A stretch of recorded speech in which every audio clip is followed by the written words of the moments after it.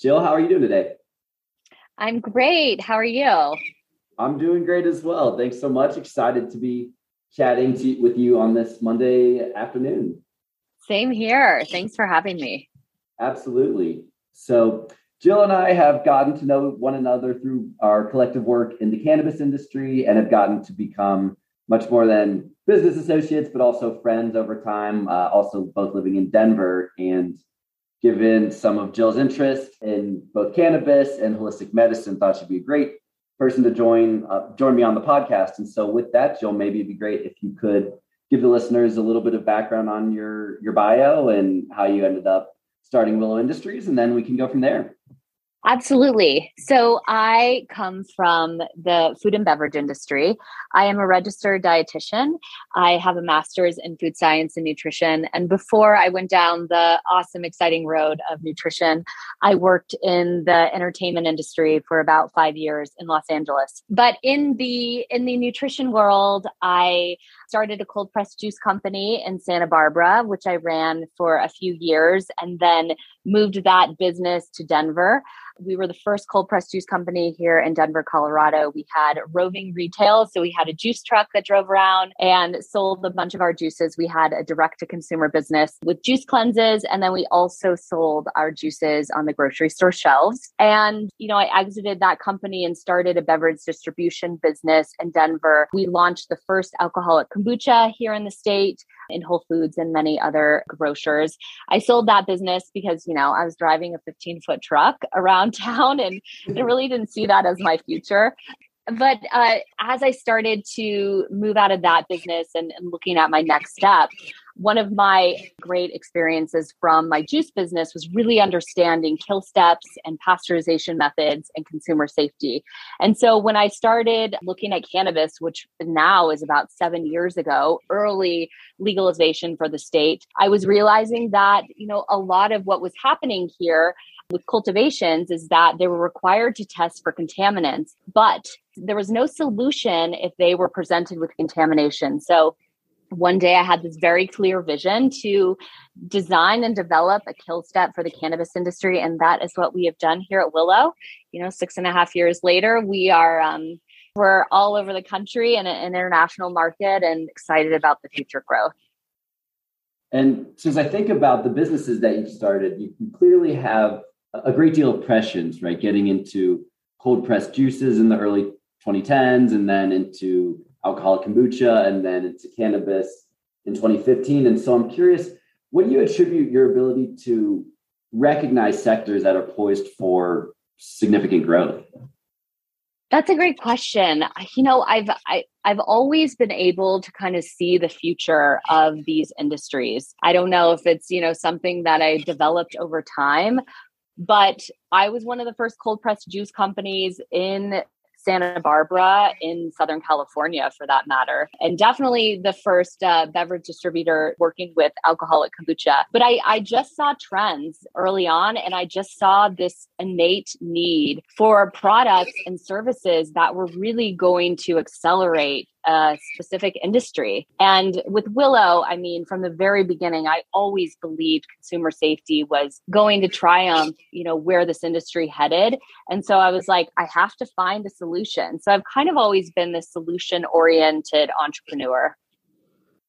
And so taking a step back before your entrepreneurial days, you mentioned coming out of college from undergrad that you initially got into the media and entertainment industry. And so I'd love to hear what that experience was like for you. Yeah, I was very intrigued by the entertainment industry. I lived in LA. I grew up in LA. And so was part of it, most of my formative years. My dad worked in television stations his whole career. So I was always part of the entertainment world. And I was like, well, clearly that's, where I will head. I had originally wanted to be a professional singer. But, that didn't really work out for me. So I was like, listen, I'll just go and be on the business side of the entertainment industry. But I mean, this is like early 2000s and all the Me Too stories that you hear today. I mean, that type of behavior was super prolific in that time. But I mean, it was really exciting to be part of the entertainment industry. This was way before social media. This is way before, the internet had kind of like taken over what entertainment looks like today. So it was like true, movie stars and films. And it was just this like fun, exciting world to be part of. So I worked for a talent agent and then I worked for a talent manager. We represented, some of the biggest stars out there today. And then I worked for a movie producer, just kind of like hoping to find my place and home in the industry. And I don't know, it's kind of like a round peg in a square hole. It was hard for me. And you talk about the Me Too culture that was pervasive at that time. And I'm curious, what do you attribute the ability of that culture to be so widespread at the time to? And do you think that over the last few years that the media and entertainment industry has really changed? I think it was so widespread because no one was saying anything. I mean, the things that were said to me that I was part of, that I saw, it was because this was something that was expected. It was customary. No one was saying otherwise. It was like, well, yeah, this shit happens in the entertainment industry. So just deal with it, especially if you want to become a bigger executive, especially as a female. But again, at the time, there was no social media. There was no platform for women or anyone to voice their complaints. It was just like, okay, yeah, this is pretty common. I had some like crazy experiences that would never fly today, So it's been interesting to see these women speak up and that things have changed and that, there's a great deal of respect now. Do you think that women today, regardless of whether they're in the entertainment industry or not, feel more empowered to speak up and publicly accuse their attackers or assailants? I think there is certainly a movement and a platform for women to speak up. And, they, of course, they deserve to be heard and listened to. There just wasn't that years and years ago when I think a lot of this was like more prolific. So then how did you make the decision to leave the entertainment industry and go back to school? Well, I was, at that point, I was working for a movie producer that was a terrible boss and my life was essentially falling apart. And so I had this very sobering moment that if I stayed in the entertainment industry, I probably wasn't going to have a happy, fulfilled life. And it was going to continue to kind of go down this dark path. And so I made a very, very strong decision and a strong and I guess rash decision. One day I was like, I'm done with this industry. I'm no longer going to put up with this type of behavior. And I quit my job and I went back to school to become a dietitian. I had always loved nutrition. It was something that fueled my passion and purpose in life. And so I was like, why not go back to school and do this? So I took on a ton of student loans, but it was 100% worth it. And what do you think it was that attracted you to the field of dietitian? I have always loved learning about food and the human body and how food affects, our entire livelihood. And so I was like, I really wanted to dig in deeper. I mean, I would read everything I could about food, nutrition, health, every magazine that was out there, all the books. And I was like, actually, I want to make a career and profession out of this. And so decided to just throw all caution into the wind. And much to my parents' advice, I mean, they're like, don't go back to school. It's going to be so expensive. But I was like, no, I have to make a huge change in my life. And so that was the best path for me. Do you think that doctors and traditional Western medicine are as appreciative of the importance of diet and nutrition as they should be?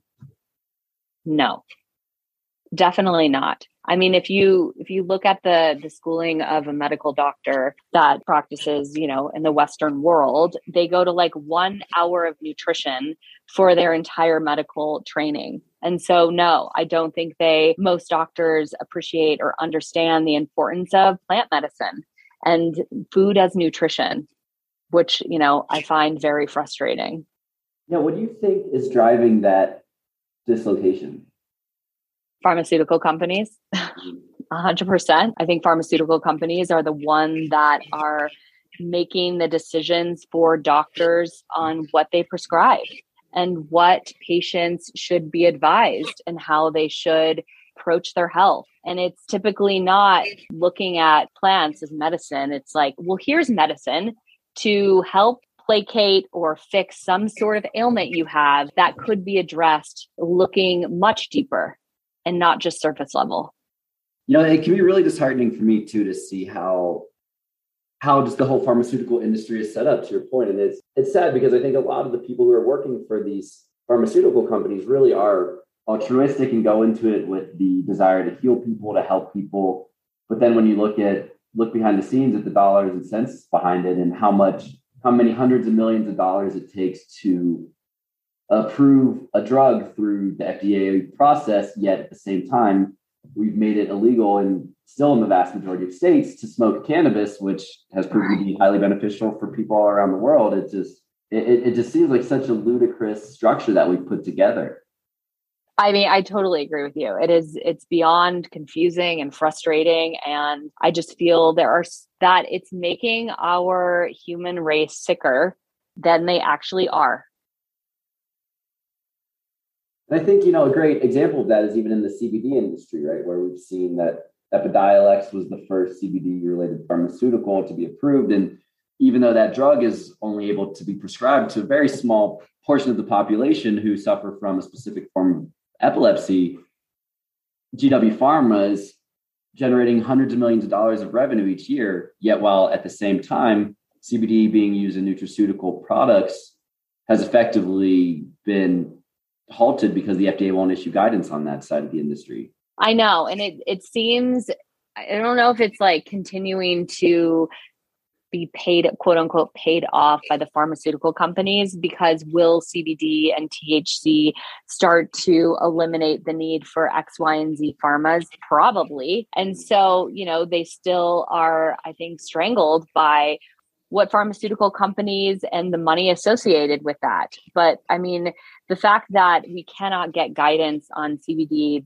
and the efficacy of it with many different medical conditions is so frustrating. And I think it just speaks to, where we are as like a human race and why we're fueled by money. So on a brighter note, what are some of the emerging holistic modalities or therapies or medicines that get you excited? There are so many. Interestingly enough, I went through a terrible illness last year in 2021. And, I really shunned the guidance of Western doctors because their immediate response to me was like, well, take this pill and you'll be fine. And I was just like not willing to do that because it was simply just like putting a Band-Aid on the issue and not actually like finding the fundamental reason and cause of the illness and solving that to become healthier. And so I was able to explore so many different naturopathic modalities, a few being therapeutic ozone treatments, hyperbaric oxygen therapy, obviously like nutraceutical IVs, which I think made a huge difference, physical therapy, which I think is widely used, but ozone therapy, hyperbaric oxygen therapy really, really changed the course of my treatment and also moved me to, I'm 100% healed. Wow, that's awesome. Could you expand on what ozone therapy and hyperbaric oxygen treatment is? Is that right? Yeah, hyperbaric. Yeah. Well, so ozone therapy takes ozone gas, so O3. So you produce ozone through oxygen. And so what that does is it causes this reaction within the body that starts to further stimulate cells. And so ozone therapy is essentially used to decrease inflammation, increase cell regeneration, increase energy. So it's killing off bad viruses, bacteria, any sort of pathogen in the body and actually oxygenating your cells. And so what I was dealing with was a tremendous amount of inflammation, which caused this thing called vestibular neuritis, which you end up with insane dizziness. And the fundamental cause of that is inflammation. And so what ozone therapy did was it actually started to heal and rejuvenate nerves, ligaments, tendons, but mostly nerves and soft tissue, and help to decrease the inflammation in that. So by that, the dizziness started to go away. Ozone is an incredible tool for many sort of modalities, and it essentially saved my life. So I love ozone therapy. You can use it. You can get it into your ears. You can do breathing treatments. You can get it infused into your blood. It's an incredible, very powerful treatment. And then hyperbaric oxygen therapy is when you sit in this kind of giant pod. And what they do is they put you under 4 psi of pressure and you breathe pure oxygen during it. And what that does is it forces oxygen into the plasma of your body. So it actually stimulates an incredible healing response almost immediately. And that allows your body to like speed up that healing process. So what I had was this residual pain and damage in my head and in my ears from all the inflammation from the neuritis. And so what that did is it healed all of those nerves. And so it was an incredible tool for me. And are these treatments widely available? Like are there special clinics you have to do? Does insurance typically cover them? Definitely, they are very specific to naturopathy. So you're going to have to find a doctor that understands ozone, that typically is not your regular medical doctor. You know, it's kind of an outlying therapy. And so you have to dig deep to find doctors that use ozone therapy. My father-in-law is a naturopathic doctor and uses it predominantly in his practice and has, saved hundreds and hundreds of lives and helped many individuals. But with hyperbaric oxygen therapy, there's plenty of providers that have these big chambers that you can get into. You just want to make sure you're working with someone that has a good reputation. But yeah, I mean, they're starting to become more widely available, but it's not as easy as taking a pill. It costs money. Insurance doesn't cover it. So you have to really find the means to ensure that this is the right path for you. And so as we talk about insurance, I think that's been an issue for a lot of folks who believe in holistic medicine, is that most modalities are not covered by insurance. And so I'm curious, do you see that trend changing? Do you think that's related to these therapies being just newer and not as heavily researched, or could there even be more systemic issues related to the entanglement between pharmaceutical and insurance companies? I think there's definitely a fundamental issue with the entanglement of insurance companies and pharmaceutical companies as predominant issue here. Do I see it changing? I don't know. I mean, we have great insurance here at Willow, and acupuncture is not even covered under it, which seems so basic to me in terms of like Eastern medicine treatment. I hope down the road, insurance providers will see the value of this. But again, I think it's all driven by the pocketbooks of pharmaceutical companies. And when it was interesting during COVID, the FDA started shutting down doctors that were using ozone as a way to help with COVID symptoms because it was amazing treatment for COVID symptoms. The FDA was actually shutting down doctors across the country that were using ozone to help their patients through COVID. So, I mean, just there you see like a lot of conflict. And this is a really important point you bring up, and certainly a sensitive issue for a lot of people. But to me, it seems like there's been pretty widespread, for lack of a better word, censorship against anyone who's even discussing alternative treatments for COVID or arguing not that vaccines don't work or anything like that, but rather that there's just more efficacious, less invasive, less costly treatments. Yet we're seeing more and more anyone who says that kind of thing is getting shut down with the claims that they're spreading medical misinformation. So I'm curious to get your read on that whole situation. Yeah, I mean, 100%. I mean, I think doctors that were using different modalities to treat COVID were definitely getting censored and shut down. I mean, vitamin C was hard to come by. NAC was hard to come by. A bunch of different supplements that actually help decrease inflammation were all of a sudden being taken off the market. Alpha lipoic acid, great supplement to decrease inflammation. All of a sudden it was gone. Like you couldn't compound that.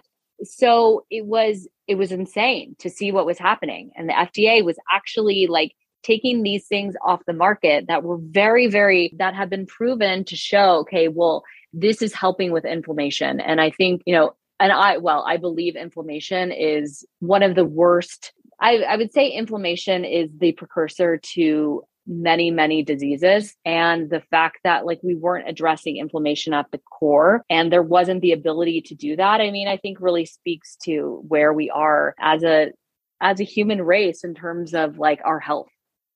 And you mentioned that your father-in-law is a naturopathic doctor. What does that mean?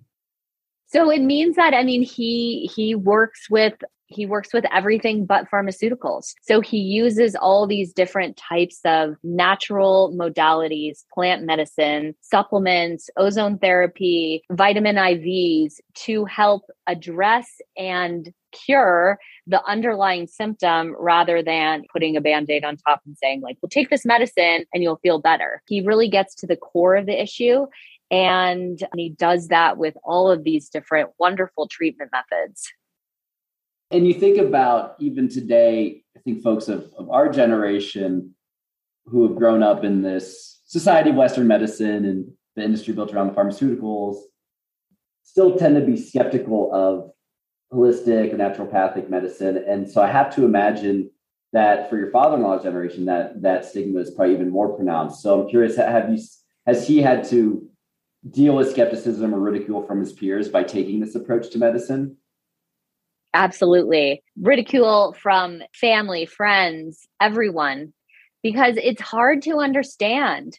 You know, it's hard to understand what we don't know. And so it's easy to understand, well, here, let me take this pill to, you know, essentially abate the symptom that I have due to this underlying medical issue. It's hard to understand, well, wait, I actually need to treat the underlying medical issue to solve the problem and get healthier. But you have to dig deep and it's not instantaneous. And I think, you know, we are so used to instant access, instant success that these types of treatments, they take longer because you're healing from the inside out rather than like, okay, well, I'm just going to cover this up. Yeah, exactly. Like this society that we have that's just so expectant of immediate results and take a pill and everything's fine. Yeah. Make any actual lifestyle changes or anything like that. So what are some everyday thoughts for folks who are looking to reduce toxins and inflammations in their life? Any kind of simple tips and tricks that you'd recommend? Yeah. Well, I mean, I would say first and foremost, you want to look at the food that you're consuming. You want to look at the ingredients in your food. What type of food is it? Is it highly processed? Is it highly preserved? I mean, the fresher, the better. You want to eat fresh fruits and vegetables, mostly organic, if you can get to those because they are not treated with a bunch of different chemicals. You want to eat, you know, high quality meats that, you know, didn't come from like a massive farm where they were feeding them antibiotics and like really terrible feed. You want to look at your boxed, canned, essentially preserved foods, crackers, cookies, all of that stuff. And look at those ingredients. And like, if you can't pronounce most of them, or you have no idea what they are, or the list is like 30 ingredients long, maybe look towards something that's a little more natural. You know, I'm finding that we're seeing huge rates of inflammation due to gluten, dairy, artificial flavors, artificial colors. I mean, those things are what causes inflammation within our cells. And so you have to just be very careful about what you're putting in your body. I also think we don't drink enough water. Water is the foundation of our cells and our body. And so like drinking more water. And then I also believe, you know, there's certainly a pathway and a necessity for supplements, but not all supplements are made equal. So it's really important to understand that you're getting a high quality supplement that has been third party tested. Usually you want to look for the USP, it's United States Pharmacopoeia symbol that tells you, okay, this has been tested by a third party lab and what it says is in it is actually in it. Because most of the supplements on the shelf it's literally just expensive pee. That's what my dietetic teachers always talked about. But there are definitely wonderful high quality supplements out there, especially now, that you can find. So, I mean, first and foremost, it's really digging into your diet and seeing, you know, what is causing inflammatory responses. And then extracurricular activities like drinking and, you know, all the things that people do. It's like everything in moderation. Easy to say, hard to actually, do it. Yeah, exactly. Especially when, you're just used to drinking alcohol or smoking cigarettes or whatever the habit may be. It's just, breaking those habits is often difficult. And as you talked about plant medicines, we'd love to hear about what your journey has been with cannabis from a personal perspective. And then maybe it'd be helpful to dive in a little bit further to what you guys are doing at Willow and what a kill step is. Yeah, I've always loved cannabis personally. I think it's been, something that's helped me manage anxiety and emotional modulations. It's helped kind of like bring out the best part of me. And I actually see that in cannabis. I see like the fundamental person that you are, cannabis accelerates that and accentuates that. So like I am happy, I'm a happy, fairly easy go lucky person. And I feel like cannabis really accentuates that. And so it's always been something that I've leaned on for times of, hard times.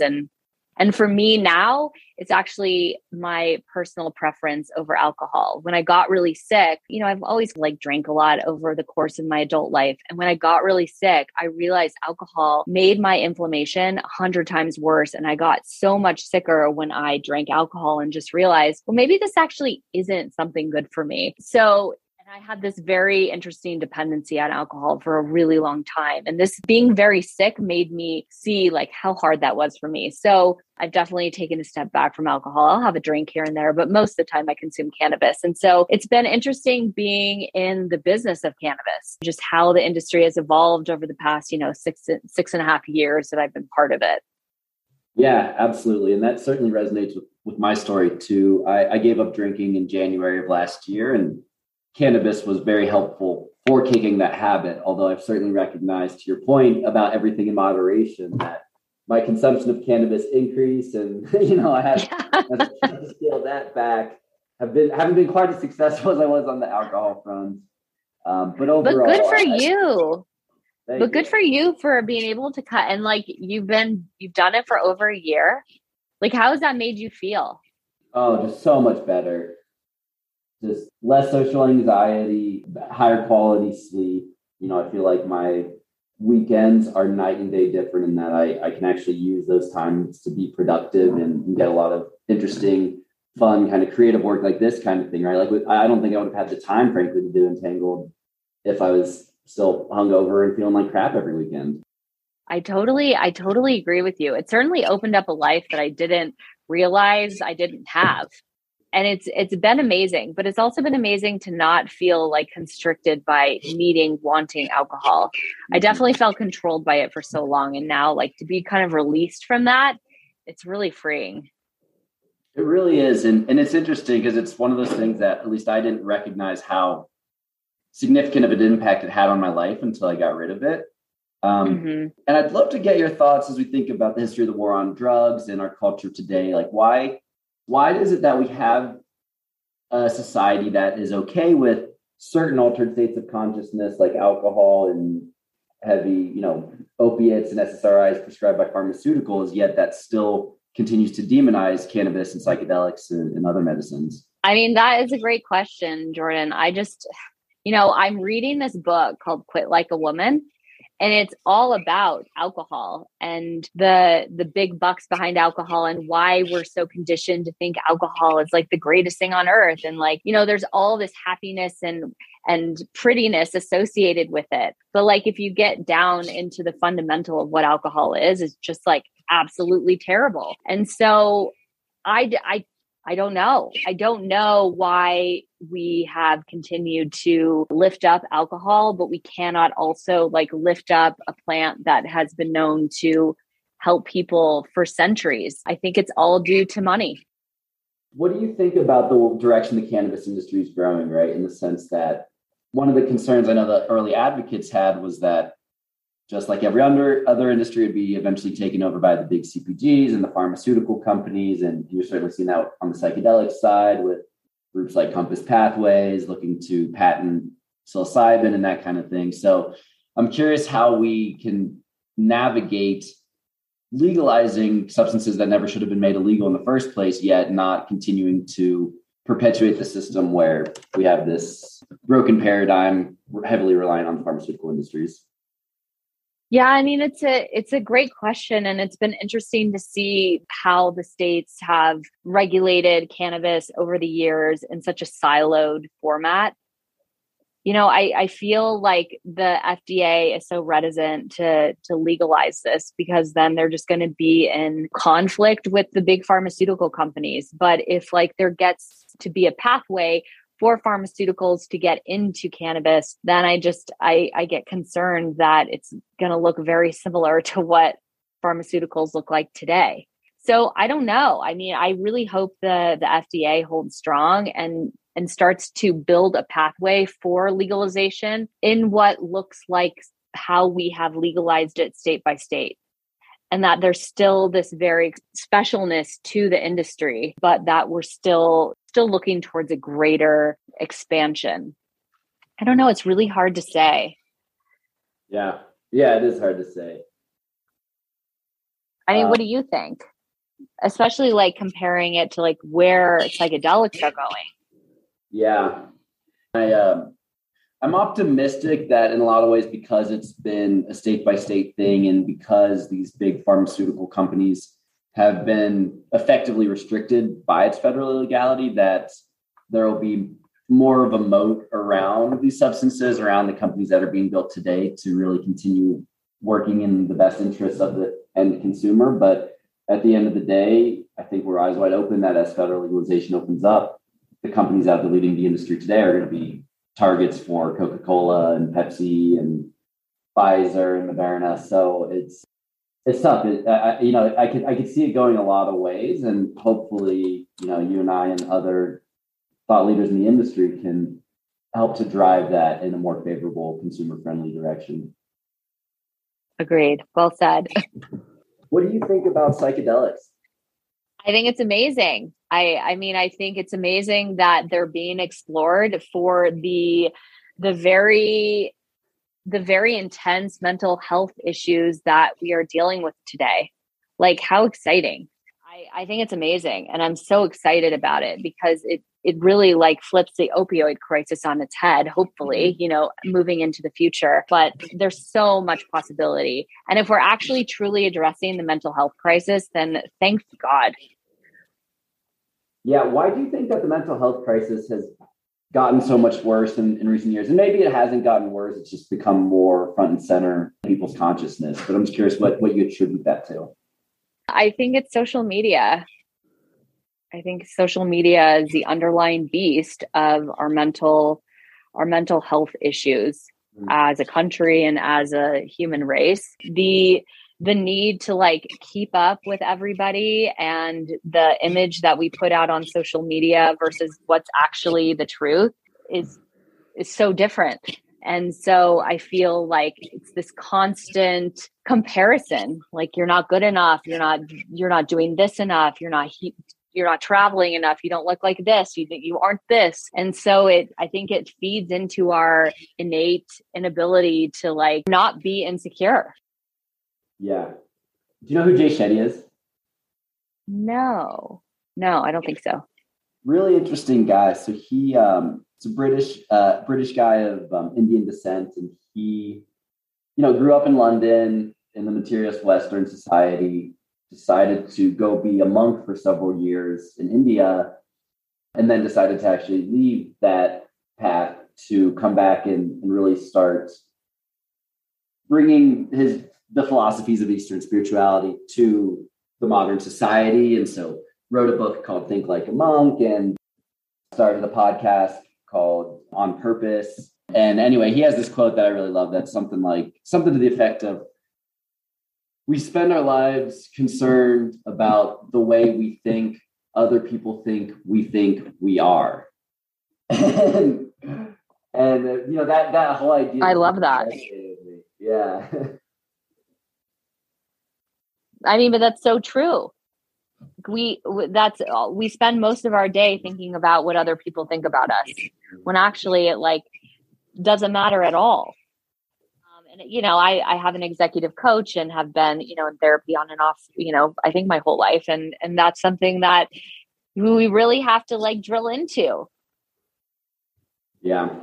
Yeah. And one thing I've certainly found in my own life is happiness. You just can never be reliant on an external person or party for your own validation, right? That has to come from within. Yeah, absolutely. And it's hard.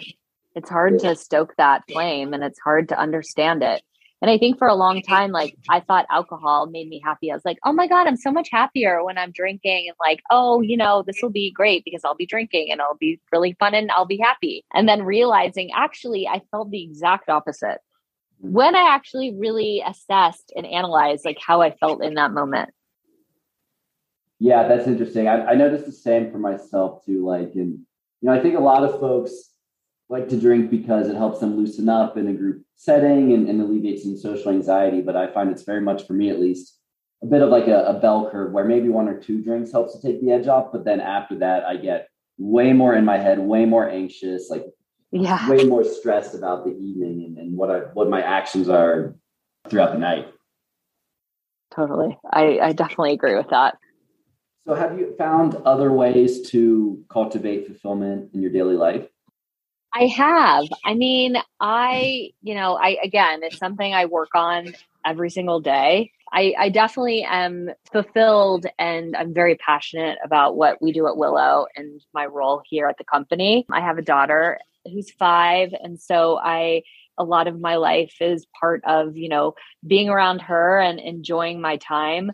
But I also I enjoy reading and I enjoy exercising and I enjoy spending time with my friends. And so I really focus on those things because I think that there was way too long where I was so shallow about where happiness and fulfillment was coming from, i.e., alcohol and social media and just really negative shit. And so it's taken a while for me to turn that ideal and mindset and move towards, okay, like I'm happy just being. And like, can I be happy just being? And so I've gotten to the point, it's like, yeah, every day, you got to work on it. But I've gotten to the point where, yes, I'm happy just being. Would you consider yourself a spiritual person? 100%. And so what does that mean to you? I mean, being spiritual means to me that this life that we're in right now isn't just it. That there's a greater being out there that is essentially like guiding us, energizing us, giving us tools and tips and visions and guides towards what we're doing in life. And if we actually see these little nuggets of, insight the universe gives us and listen to it, I think, we can move towards being much more fulfilled beings. But definitely spirituality is like something greater than who we are right now. Did you grow up religious or have your views on spirituality changed throughout your life? They definitely have changed. I was raised as a Catholic. My parents very much forced that upon me. I went to I went to the Catholicism classes and I did my confirmation and, I went to church every Sunday and that was all pushed on me during my childhood and into, my formative years of high school. And then I decided that I shunned all of that. It's like, that was not what I believed in or agreed with. The values of the Catholic Church. And so I said no to that once I was out of the house and able to make those decisions on my own, much to my parents' behest. But, it's been much more fulfilling for me. Do you associate yourself with a specific religion now, or do you think about it more just as I don't know, I guess, is there a way that you would attempt to classify it? I think classifying it simply as I'm a very spiritual being and I believe in a greater energy, but I believe, the quote unquote universe has my back and I have guides and angels that look over me and watch me and give me guidance on where to go in life. I certainly ask the universe for that and I get that back. See that when it comes my way. What do you think about death? Gosh, for me, it's been that's such a complicated question. I've been so scared of it for so long. I was scared of it my whole life up until, I don't know, maybe after I got very sick and I went through this moment where I was like, well, I guess I could die and then that's just it. And so I became less scared about death and more seeing as this is my path. And this is, I don't believe like life ends at death. I think there are, many other lives that we can lead. And so it gives me a lot of hope, but it also makes me less scared about it when it happens. But I also haven't dealt with it a lot in my life. Thankfully, knock on wood, whatever. My uncle and my grandpa both committed suicide. So I've dealt with it on a very shocking basis, but otherwise, I haven't really dealt with it very dramatically. And so it's been hard for me to understand it for a long time, but I do feel I'm not as scared anymore. And I think that's a big step. And what were those experiences like when your grandfather and uncle committed suicide? I think the shock is so insane.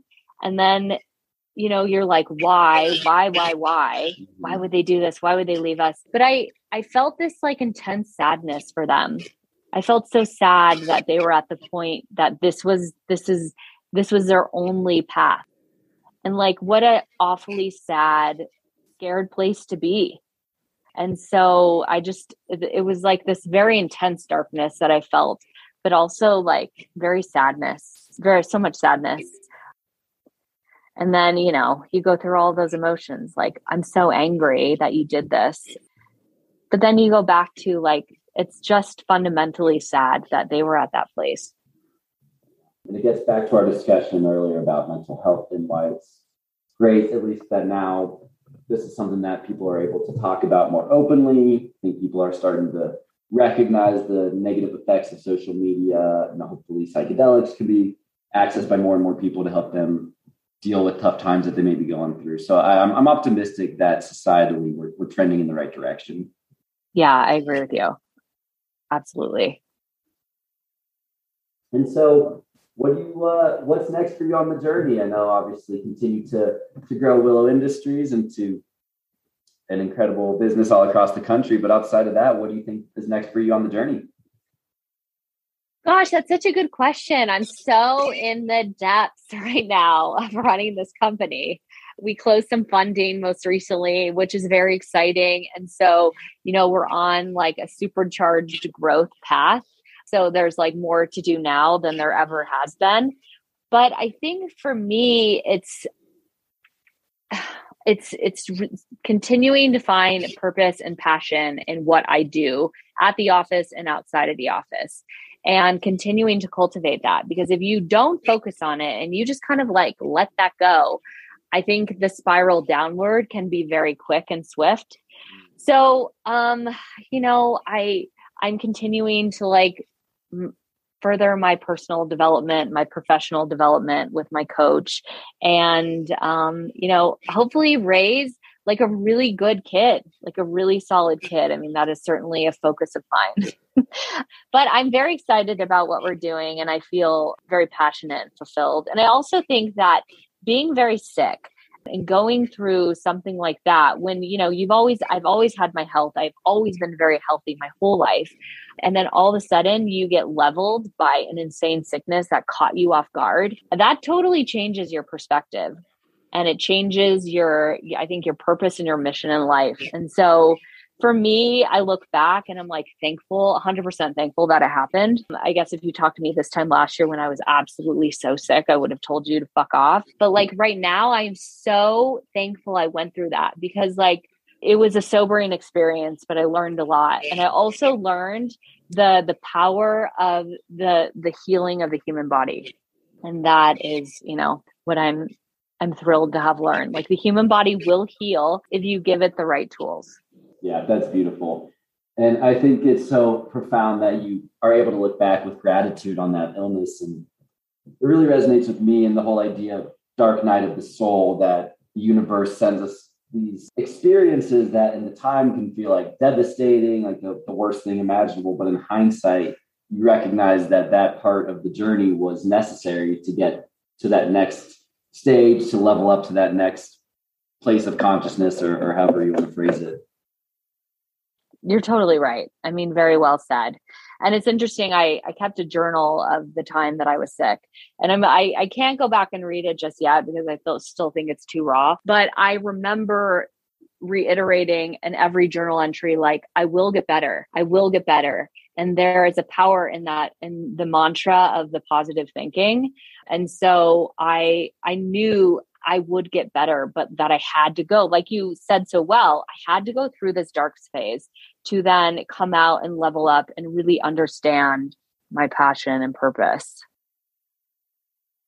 Well, Jill, I think that's a great place to wrap things up. And, I hope that your beautiful words help folks be inspired to find their own passion and purpose. And for people who are maybe going through a tough time or an illness today, that they can recognize that there is a light at the end of the tunnel, and you just got to have that conviction in your body's ability to heal and the ability to get through it.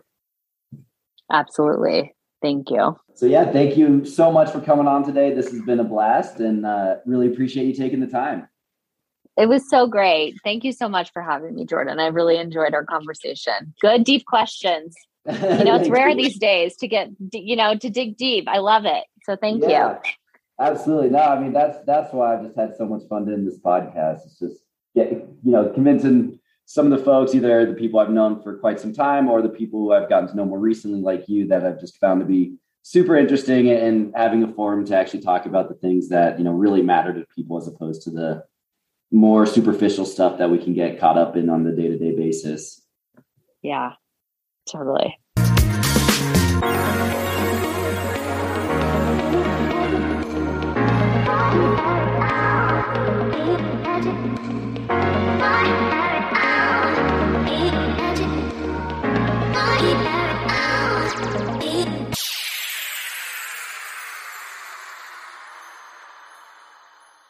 Thanks everyone for listening, and I hope you enjoyed the episode. Jill and I spent a lot of time talking about holistic medicine and some of the examples of how our healthcare system is broken. As I think about manifesting a future where we have a healthcare system instead of institutionalized sick care, it has become increasingly apparent to me that the executives of Big Pharma and our regulatory agencies have incentives that are completely misaligned with those of patients. I wanted to highlight two specific case studies to that effect. Number one, the history of the CBD molecule, and number two, the dangerous precedent of censorship framed as preventing vaccine hesitancy. First, the history of the CBD molecule. CBD, or cannabidiol, is one of the two main compounds found in cannabis, alongside the psychoactive compound THC. Prior to the 1920s, pharmaceutical companies like Eli Lilly and Merck included cannabis in many of their medicines, and it was the third most common ingredient in patent medicine. However, in 1937, purchasing cannabis became prohibitively expensive with the passage of the Marijuana Tax Act. This implicit ban on cannabis became explicit in 1970 under the Controlled Substances Act, cutting off the usage of CBD, THC, and the entourage effect of full-spectrum cannabinoids for medicinal purposes for nearly 50 years. The history and motivation behind passing both of these laws is outside the scope of this discussion, but suffices to say that the motivating factors for both the Tax Act and the CSA had nothing to do with concerns of medical efficacy and everything to do with politically, racially, and economically motivated reasons for banning the substance. In 2018, it felt like a major milestone had been passed when the 2018 Farm Bill legalized hemp and hemp-derived CBD nationally. The distinction between hemp, which is defined as cannabis strains with less than 0.3% THC, and marijuana is a relatively arbitrary one, not grounded in science. But nonetheless, the achievement felt like a major step forward towards the end of the war on drugs. However, over 3 years after the passage of the Farm Bill, the FDA has approved only one CBD product, Epidiolex. Further, the FDA has not provided any guidance for companies looking to include CBD in orally administered supplements. Despite the fact that various studies have shown CBD can help with afflictions including anxiety, insomnia, chronic pain, and addiction, the FDA has explained that its delay in issuing regulations on CBD is necessary to investigate the side effects of CBD. However, they fail to acknowledge the reason for the lack of medical research on the substance is due to its 50-year inclusion as a Schedule I substance, because this classification made it nearly impossible for any research institution to study the molecule. This lack of FDA guidance has put significant downward pressure on the development of the CBD nutraceuticals industry, as CPG companies and investors are reluctant to deploy capital into the sector until they understand what claims can be made and how to practically build a brand in the space. In the meantime, millions of patients who could benefit from the usage of CBD suffer without practical support in knowing which products are appropriate for the respective ailments. Yet over these past several years, sales of that one FDA-approved medicine, Epidiolex, have skyrocketed. Epidiolex is a pharmaceutical developed by GW Pharmaceutical, which was subsequently acquired by Jazz Pharmaceuticals for $7.2 billion. Sales of Epidiolex started in 2018, and in 2020, the drug generated over $510 million in revenues for GW Pharma. Epidiolex drove this fantastic amount of revenues despite the fact that it is only approved for the treatment of rare seizures associated with 3 rare disorders, which affect 50,000 people in the US and a total of 1 million people worldwide. Through the third quarter of 2019, Epidiolex had been prescribed to approximately 15,000 people, and that implies GW Pharma was making approximately $12,500 per patient on the drug. So in summary, what has the US government, our regulatory bodies, and private pharmaceutical done with the CBD molecule? We took a plant that is cheap and sustainable to grow, hemp, and that was used for a wide host of ailments for millennia. We then made that plant cost prohibitive and then outright illegal for close to 100 years on reasons that had no grounding in medical science.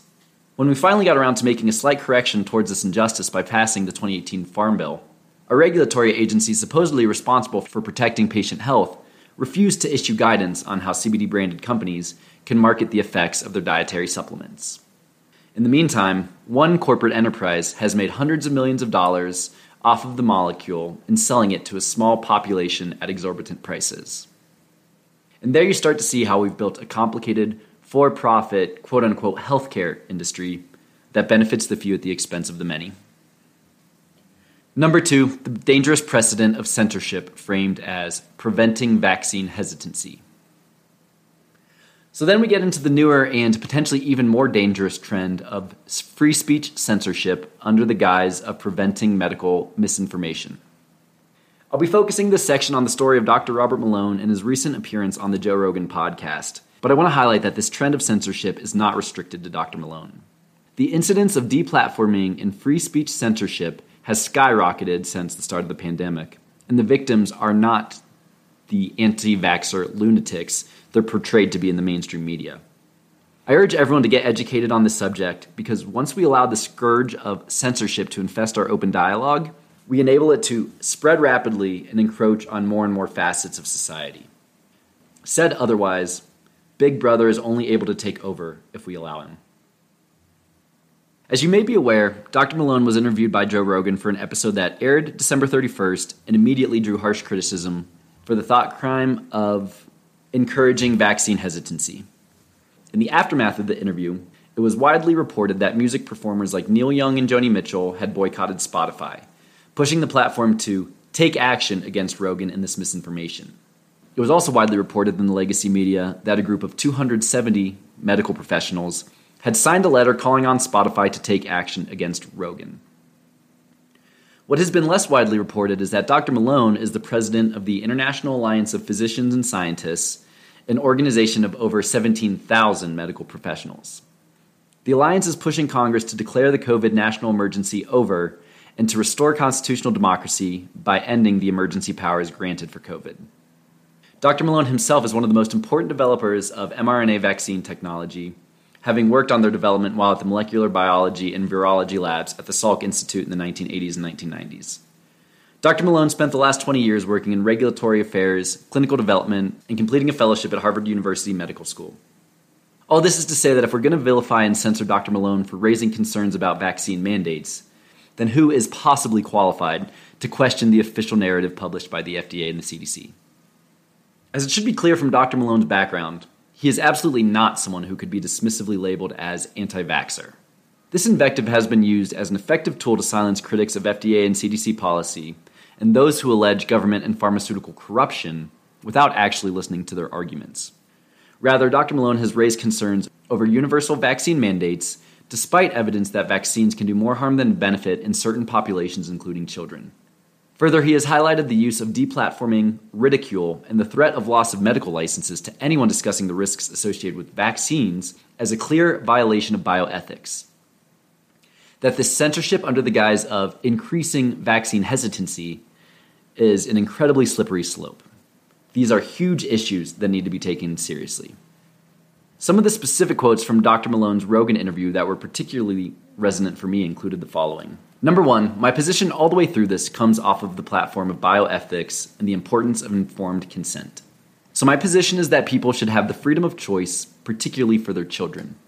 To appropriately choose to participate in a medical experiment, they have to be fully informed of the risks as well as the benefits. The policy that's being implemented is one in which no discussion of the risks are allowed because, by definition, they will elicit vaccine hesitance. So informed consent is not only not happening, it's being actively blocked. Our government is out of control on this, and they are lawless. They completely disregard bioethics. They completely disregard the federal common rule. They have broken all the rules that I know of that I've been trained on for years and years and years. These mandates of an experimental vaccine are explicitly illegal. They are explicitly inconsistent with the Nuremberg Code. They're explicitly inconsistent with the Belmont Report. They are flat out illegal, and they don't care. Number two, there are good modeling studies that probably 500,000 excess deaths have happened in the United States through the intentional blockade of early treatment, including administration of ivermectin and hydroxychloroquine by the U.S. government. It is bizarre that Merck would come out with these explicit statements about the safety of ivermectin. Both ivermectin and hydroxy are on the list of essential medicines. They have been administered for millions and millions of doses. They're among the safest medicines we know when administered within the acceptable pharmaceutical window.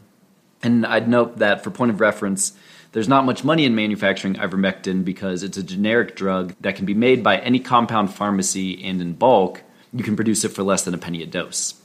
On the other hand, Pfizer to date has received over $17 billion of taxpayer money from the U.S. government for its COVID-19 vaccine. Number three, Rick Bright, the head of BARDA, the Biomedical Advanced Research Group that funded the J&J vaccine and Operation Warp Speed, was videotaped explicitly speaking about how they conspired to cook up a strategy using emergency youth authorization to make it so that hydroxychloroquine could only be administered in the hospital, which, by the way, is too late for when hydroxy should be used. Number four, I was deplatformed from LinkedIn for posting that the former president and CEO of Thomson Reuters and now the current chairman of the Thomson Reuters Foundation, James Smith, also sits on the board of Pfizer, and simply asking, does this look like a conflict of interest to you? And I would note that Thomson Reuters is a $50 billion media conglomerate that has also been hired by Twitter as their fact-checking partner to fight the spread of misinformation. Number five, there was a decision by the Trusted News Initiative, an international media and high-tech organization led by the BBC, to resisting vaccine misinformation and disinformation. They defined these things as anything which was going to lead to vaccine hesitancy and which was contrary to the official statements of the World Health Organization or their respective national health organizations. So whatever the CDC or Tony Fauci, etc., says is truth by definition, and any information or discussion which is contrary to that truth will be suppressed. It will be deleted. And number six, Pfizer is one of the most criminal pharmaceutical organizations in the world based on their past legal history and fines. What do those fines include? Bribing physicians. Okay, it is a cost-benefit analysis in the pharmaceutical industry about misbehavior. They are not grounded in the ethical principles that you and I, as the average people, believe in. They don't live in that world. They're about profit, return on investment. And furthermore, the overlords that own them, BlackRock, Vanguard, State Street, etc., these large, massive funds that are completely decoupled from nation-states have no moral core. They have no moral purpose. Their only purpose is return on investment. And that is the core problem here. That and the fact that we as a society have become grossly fragmented through social media, electronic appliances, and the stress of what we've experienced. Shortly after the episode aired, a compilation video surfaced of Joe Rogan using the N-word 24 times across 12 years of the podcast. I in no way condone Rogan's use of this word, and I'm glad he apologized for his inappropriate language. But to me, the more important issue is that we keep seeing the established powers leveraging the woke movement and cancel culture to suppress the voices of anyone who speaks truth to power.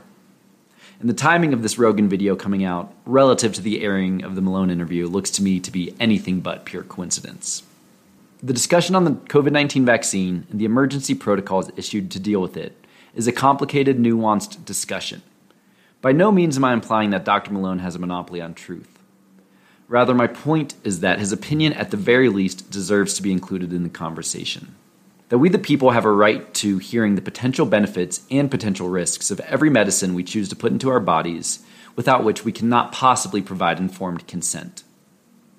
That we have a right to voice allegations of government corruption and to discuss the evidence supporting those allegations without fear of censorship and career destruction.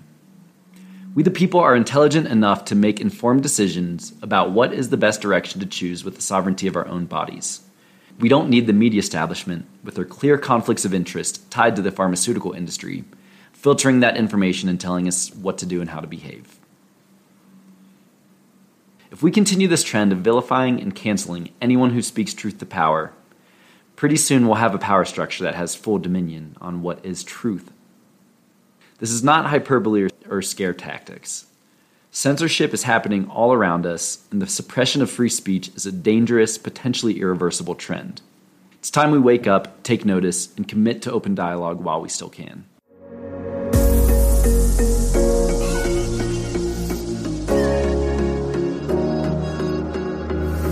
Running through the last of my thoughts, standing on the edge of my time. Everything I know will be gone in a minute, and that's alright. Running through the last of my thoughts, standing on the edge of my time. Everything I know will be gone in a minute, and that's alright. Alright, 'cause I'm free.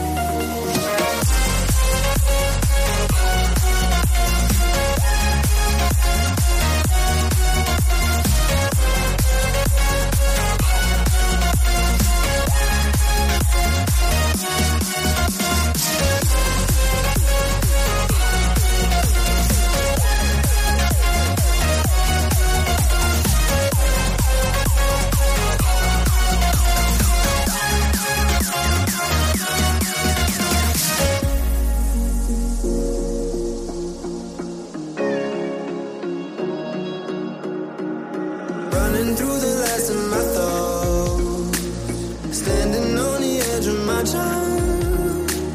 Everything